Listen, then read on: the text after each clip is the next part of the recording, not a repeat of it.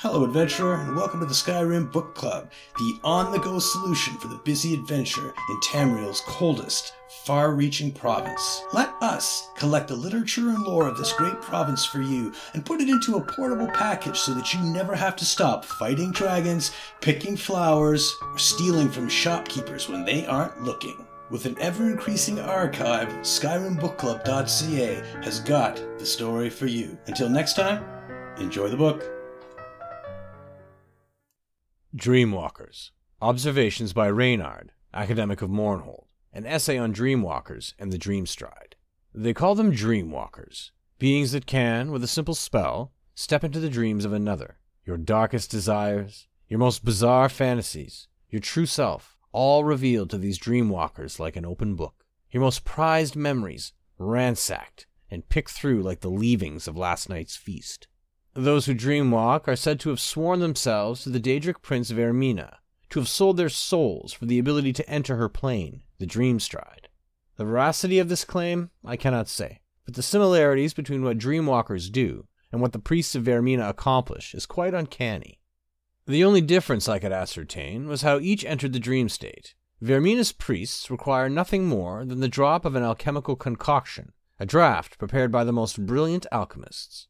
The Dreamwalkers, however, require no such potion. They conjure a magic that appears to be innate, not taught or passed down by some hereditary process. Were they blessed by the Daedric prince? Did their parents perform some sacred ritual to acquire this power upon birth? None I have spoken to truly know, or will say, one way or another. But what of the Dreamwalkers themselves? What do they use this power to achieve? Think of the havoc one could cause by entering the dreams of another. That's a frightening thought indeed. Yet, the Dreamwalkers I met were kind and gentle.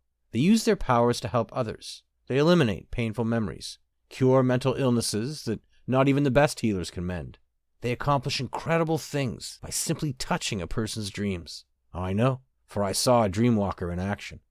My wife and children contracted the Knahaten flu.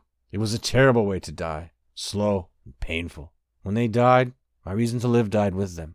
But the Dreamwalker I met, he took pity on me. He gave me an opportunity to remember my family while forgetting the pain of losing them, to become numb to the loss and remember them as they were before the illness, to remember the happiness and the love.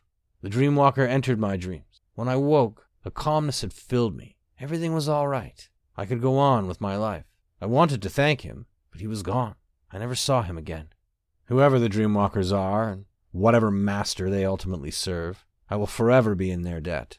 But this fact doesn't eliminate the fear that lingers at the back of my mind. Was it right to take away the pain?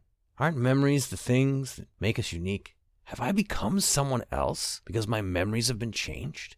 It seems I have replaced pain with fear, and I'm not sure which I prefer.